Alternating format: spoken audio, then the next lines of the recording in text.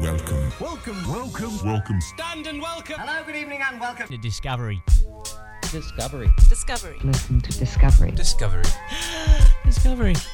Sounds like a lot of fun. Somewhere in space, this may all be happening right now.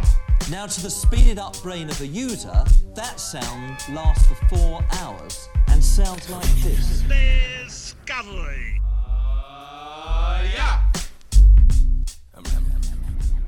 Welcome to Discovery, the National Science Radio Show, coming to you from the studios of 2SER and broadcast nationally via the Community Radio Network. Today's show is a Nobel special, covering all the latest from both the Nobel Prizes and their wacky cousin, the Ig Nobels. I'm Matthew Francis, and joining me in this studio we have Chris Stewart, Jackie Peffer, Adam Richardson, and Ian Wolfe. First up, we have Jackie with the news.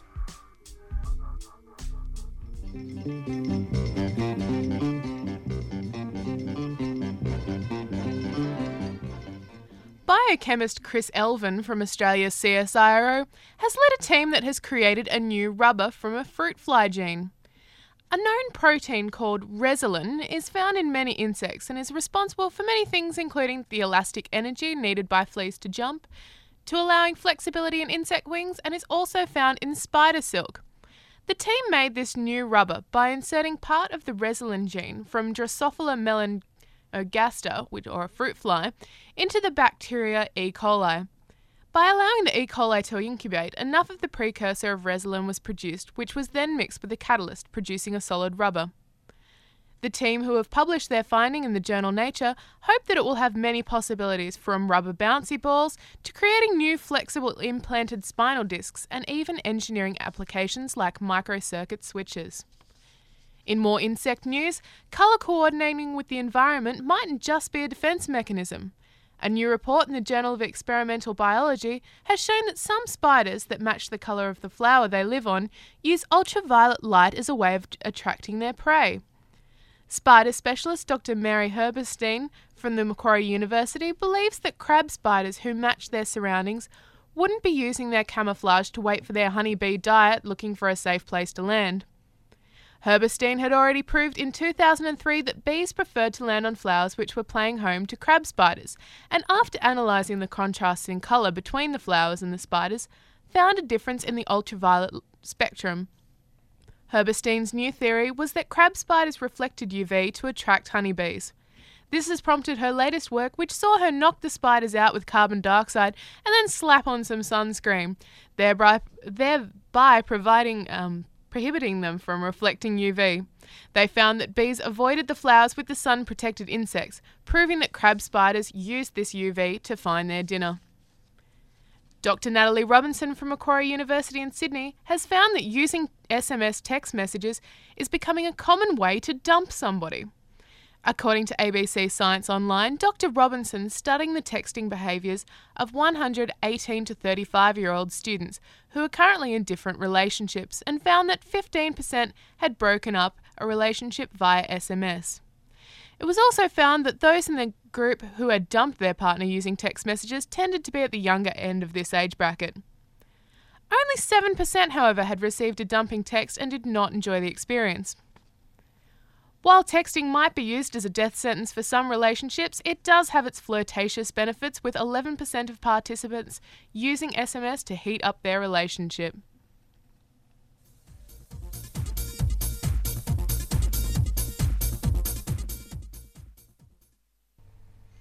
Thanks for the news, Jackie. You're listening to Discovery, and now it's time to launch into our Nobel Fiesta. To give us all the goss on this year's winners, here's Adam Richardson. Thank you, Matt. Starting off with the Nobel Prize in Physics this year. This year it was awarded to 3 people. Professor Roy Glauber won half of the prize for his theory describing the behaviour of light particles. Now, does light wave or a particle? I don't know. You're asking the hard ones now. The answer is yes. Yes. Correct. The answer is yes. But you get problems. So if you think about taking a photo with a regular camera, the light is coming through the lens and it's being diffracted around and bent by the different media. So it's behaving like a wave. But then as soon as it's through the lens, it interacts with the chemicals on the film and it behaves as a particle. So it's not quite sure. It can be either depending on what you want it to be. Okay. Now, with you so far. Okay. Professor Glauber came up with the idea of quantum optics, which explains that at the quantum level, they're actually the same thing. So it kind of makes a bit more sense, supposedly. So what you're saying is this guy came up with a theory that said it's a wave, it's a particle, but don't worry about it because they're the same thing anyway. Exactly. La la la la. Not listening. Not listening. How long ago was this that he did this? Oh, don't ask me that. Okay. Nobel Prizes tend to be a couple of decades behind the time. So Yes. you know. Usually the work is done in the 30s and it's awarded in sort of the 50s or 60s. So for the researcher. Okay, so he got half the prize. He got half the prize. The other half went to two physicists named Professor John Hall and Theodore Hansch, who developed a technique called laser precision spectroscopy. Now, laser precision spectroscopy is a method for measuring frequency of light to very high precision. What they do is they get a laser and pass it through color filters that they know precisely, and then they compare this known laser frequency against unknown frequency, and they measure beats, like sound beats. And so using this, they can determine the frequency of light to within 1 part in 10 to the 15. Why is this useful? Well, if you want to measure the speed of light or the fine structure constant, you need to know you need to have a very, very good stopwatch, and atomic clocks just really aren't up to it. Let's just remind ourselves there that there are people out there who do want to measure the speed of light or Of the fine course. structure constant. They're just generally locked away in laboratories somewhere, but they do. They do. Yeah. And so using this technique, we can determine are these constants changing over time and just how constant is the universe. So moving along to the Nobel Prize in Chemistry. This one was again awarded to 3 people this year. Professors Yves Chavon, Richard Schrock and Robert Grubbs. This hardly seems fair. I mean, the Nobel Prize is about 1.7 million Australian, right? About that. If you're the only one, you get to walk away with all of that cash. If it's shared 3 ways, then you're It's down only to 600,000. Yeah, hardly Oh my fair. God, Anyway, it's hardly pri- worth the effort. 600,000 is still a lot of money, though. Yeah, I wouldn't mind. Anyway, Okay, so these 3 guys, they developed a process called metathesis, which is used in turning one chemical molecule into another chemical molecule, primarily for organic compounds. So organic compounds, what are they made of? Anyone know? Mainly carbon. Mainly carbon. I was going to say organic, so you're better than me. Just like that organic cereal you can buy. Good for the earth. Okay, so it's mostly carbon, and carbon can be attached to other carbon molecules with 1, 2, or 3 bonds. Now, 1 bond is pretty weak, 2's somewhere in the middle, and 3 bonds is really strong. This means that if you want to break a double or a triple bond, but keeping the single bonds intact, it's very, very difficult, because if you just throw chemicals and energy into it, you're going to break everything. But metathesis is a principle that enables you to break double bonds without breaking the single bonds. Oh, clever. So that means that when you're making these very long organic compounds, such as drugs and plastics and petrochemicals and things, because you don't have to break and then remake all of the single bonds, you can do it in fewer steps. And by doing it in fewer steps, then that means you're burning less fuel and you're producing less toxic waste. So it's a little bit like being able to knock down the walls of a house without actually breaking the windows. Essentially, yeah. How was that for an analogy? That's a I kinda nice like that. That's a good analogy. one. Thank you. Okay, moving along. As we mentioned last week in the show, 2 Australians won this year's Nobel Prize in Physiology or Medicine. Barry Marshall and J. Robin Warren were awarded the prize for research into gastritis and peptic ulcers. Now, up until about 20 years ago, everyone knew that gastritis and ulcers were caused by stress. Yeah, lifestyle. Yeah, Exactly, yeah, and too much acid in your stomach. definitely. But these 2 guys, they did some biopsies and they found that, hang on, pretty much everyone who has these also has this previously unknown bacteria living in their gut. Yeah, no, in I the had biopsies. a chat to one of these researchers last week, and he's saying, well, it was in all the textbooks. Bacteria can't live in the gut. Exactly. Just can't happen. They die in the acid. Yeah. But unfortunately, it appears they do. And all of the other doctors who they told about this went, la, la, la, la, I don't want to know. It's just shocking. So these two great Australian scientists, they decided to do one of the big no-nos in science, and they tested on themselves. So they got a sample of this bacteria, they drank it, and what do you know? They developed gastritis. Who would have thought? Wonderful. That's dedication to work, though. That's pretty good. Yeah. I'd give someone a prize for that. Yeah, I recken just the doofus prize. But they Give can it to cure someone with else. antibiotics. Like get a grad student or something. Yeah. You know. Maybe they're trying to win the Darwin Awards and the Nobel Prize with the same act. It's enough to give you an ulcer. It is Exactly. really, yeah. So anyway, after taking this these little bugs and eating them, they then took a course of antibiotics and found that it was actually very simple to cure gastritis and peptic ulcers, which traditionally people had had for pretty much their whole life. It came and went, but it was essentially always there. But of course, it's not just about ulcers, because if you have something like, the lining of the gut inflamed for that period of time, it can actually do things like go nasty and cancerous on you. Exactly. So this is more than just curing ulcers. This has got all sorts of ramifications. It's cool stuff. Yeah, and it was actually found after the event, they started studying more people to look for these bugs, and they found that about 50% of everyone on Earth has these bugs in their body. And usually infants contract it from their mothers. However, fortunately, only about 10 to 15% of people who have the bug actually develop the symptoms. So it's been proposed that it's probably not a good idea to try and eradicate this bug because, as with all these other bacteria, it could develop immunities to our current drugs. But it's currently a really good method for treating the symptoms, and as you said, it can be very, very nasty side effects. And it's Australian, which is... It's Australian. Yeah, that's all we care Aussies. about, really. Yeah. Till it's bought out by some American company. Okay, final nod goes to the winners for the Bank of Sweden Prize in Economics, commonly referred to as the Nobel Prize in Economics. That great science of economics. Oh, The yes. dismal science. And this year it was awarded to two researchers, Thomas Schelling and Robert Aumann, who applied the mathematics of game theory into conflict resolution for large companies and governments.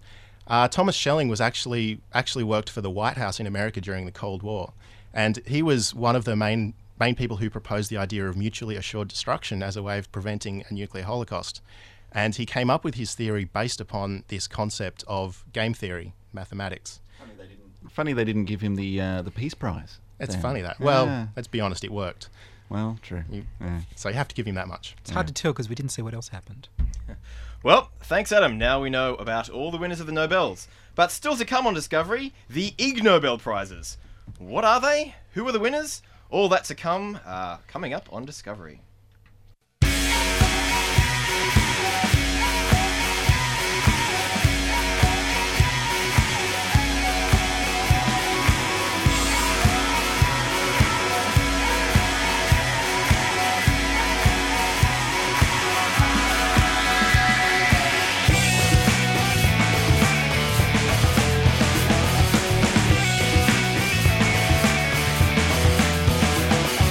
Away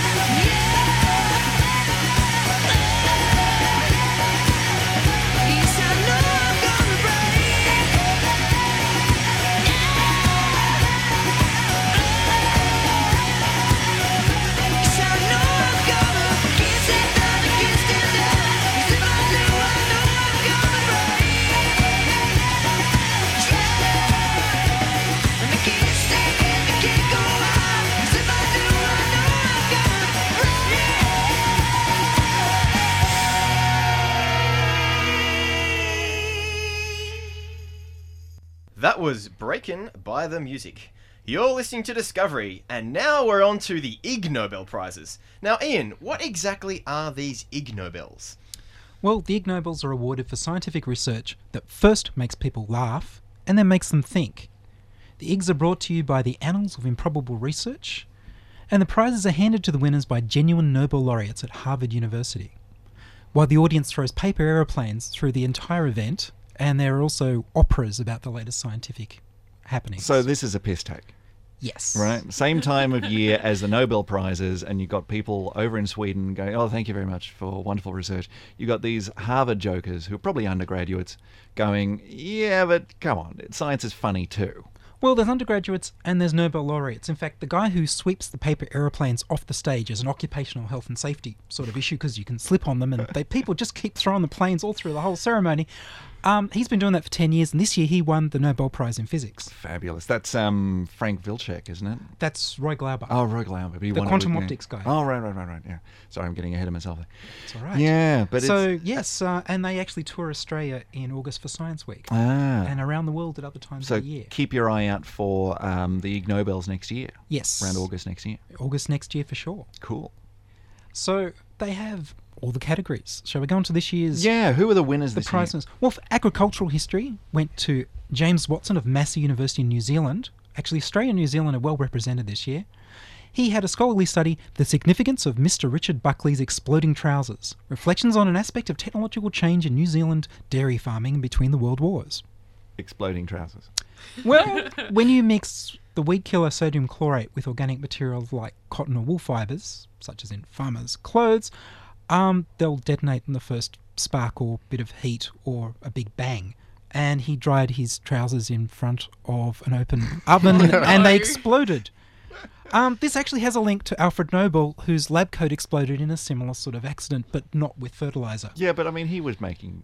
dynamite. No, it wasn't. No, he actually invented dynamite from his lab coat accidentally exploding from nitrocellulose being formed. There you go. Yes. Okay, so that was agriculture. That was agriculture. In physics, John Mainstone and the late Thomas Parnell, the University of Queensland, have been patiently conducting an experiment that began in the year 1927, in which a glob of congealed black tar has been slowly dripping through a funnel at the rate of about 1 drop every 9 years. This one's close to my heart because I've seen it. I did my undergrad in Brisbane at University of Queensland, and I've seen it. I've watched it. Or rather, I haven't watched it because you look at it and you go, nothing's happening. And you come back, 5 years later and it's still... Nothing's happened. And when it happens pretty quick. And the webcam was broken the day that it happened, That's and so right. they missed it. They put a webcam on it, and what happened? Like there was a data overflow or something. Something and so for like a couple that. of weeks, right around when the drop fell, nothing was recorded. That's just unlucky. That's a conspiracy, that is. That's fantastic. And so it turns out that tar's a fluid that's 100 billion times more viscous than water. It'll shatter if you drop it. So it takes 9 years for it to form a drop and for that drop to fall. That's right. The patience of the physicist. Absolutely. And look, the experiment continues. In medicine, Greg Miller in Oak Grove, Missouri, invented Nuticles, artificial replacement testicles for dogs. They're available in 3 sizes and 3 degrees of firmness. Is this a psychological replacement for the dogs? Something to scratch around? Well, you realise Dog it's their not... manhood back. The dogs aren't the ones ordering these off the internet, of course. Well, that's Okay, so I've got a question.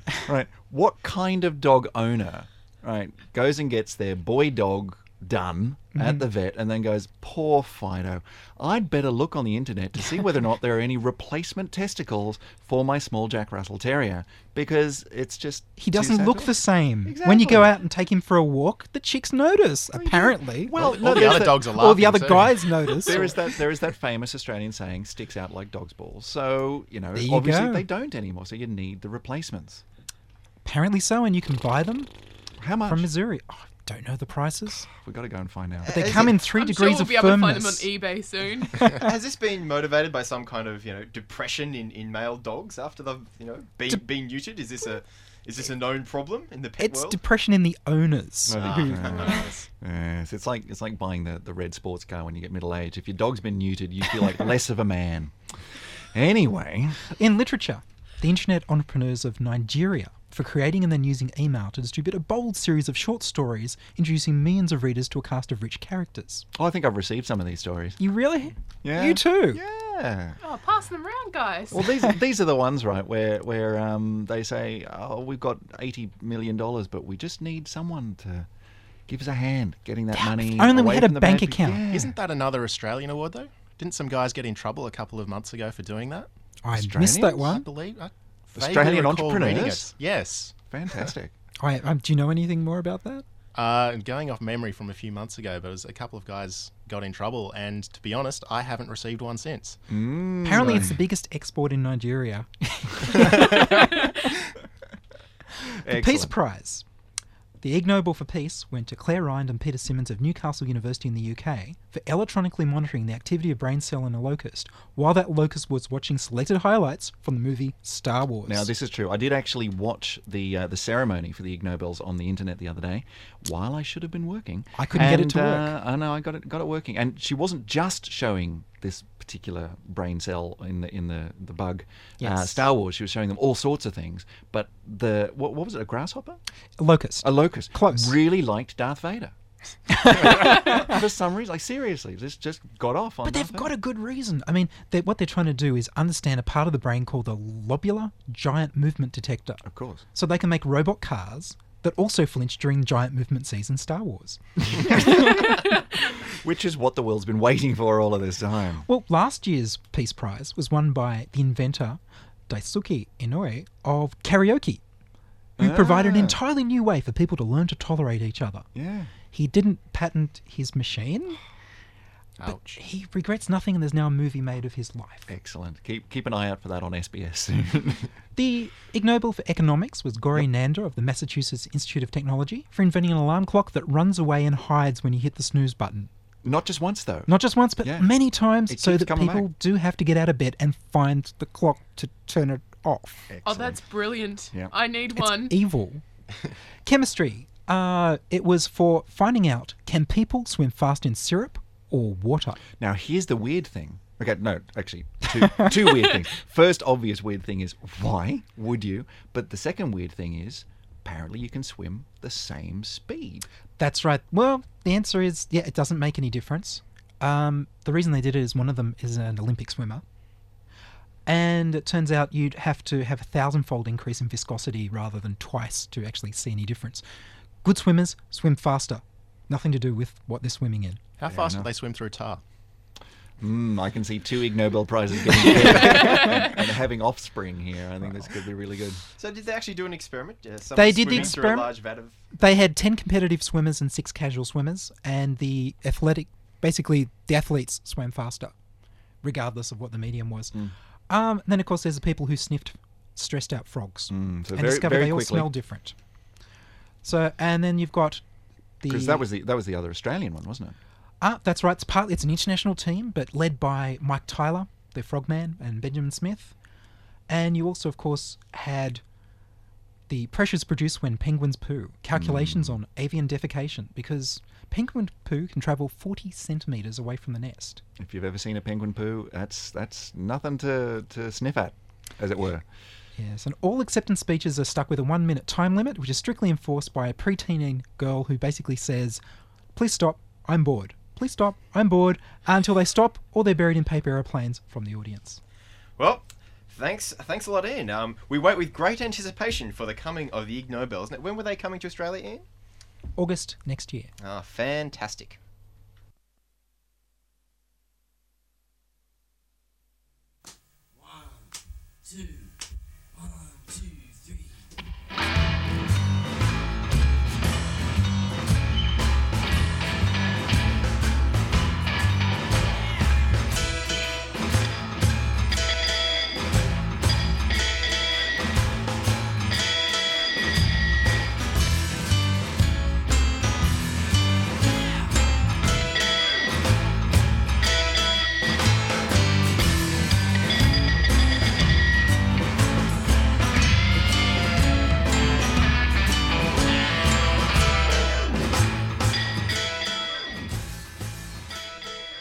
You've been listening to Discovery, the National Science Radio Show. You've been hearing from Jackie Peffer, Adam Richardson, Ian Wolfe, Chris Stewart and myself, Matthew Francis. If you'd like more info on today's show, have a nagging question about science, or just want to say hi, drop us an email at discovery@2, that's the number 2, ser.com. Discovery is recorded at the studios of 2SER in Sydney and is broadcast nationally via the Community Radio Network.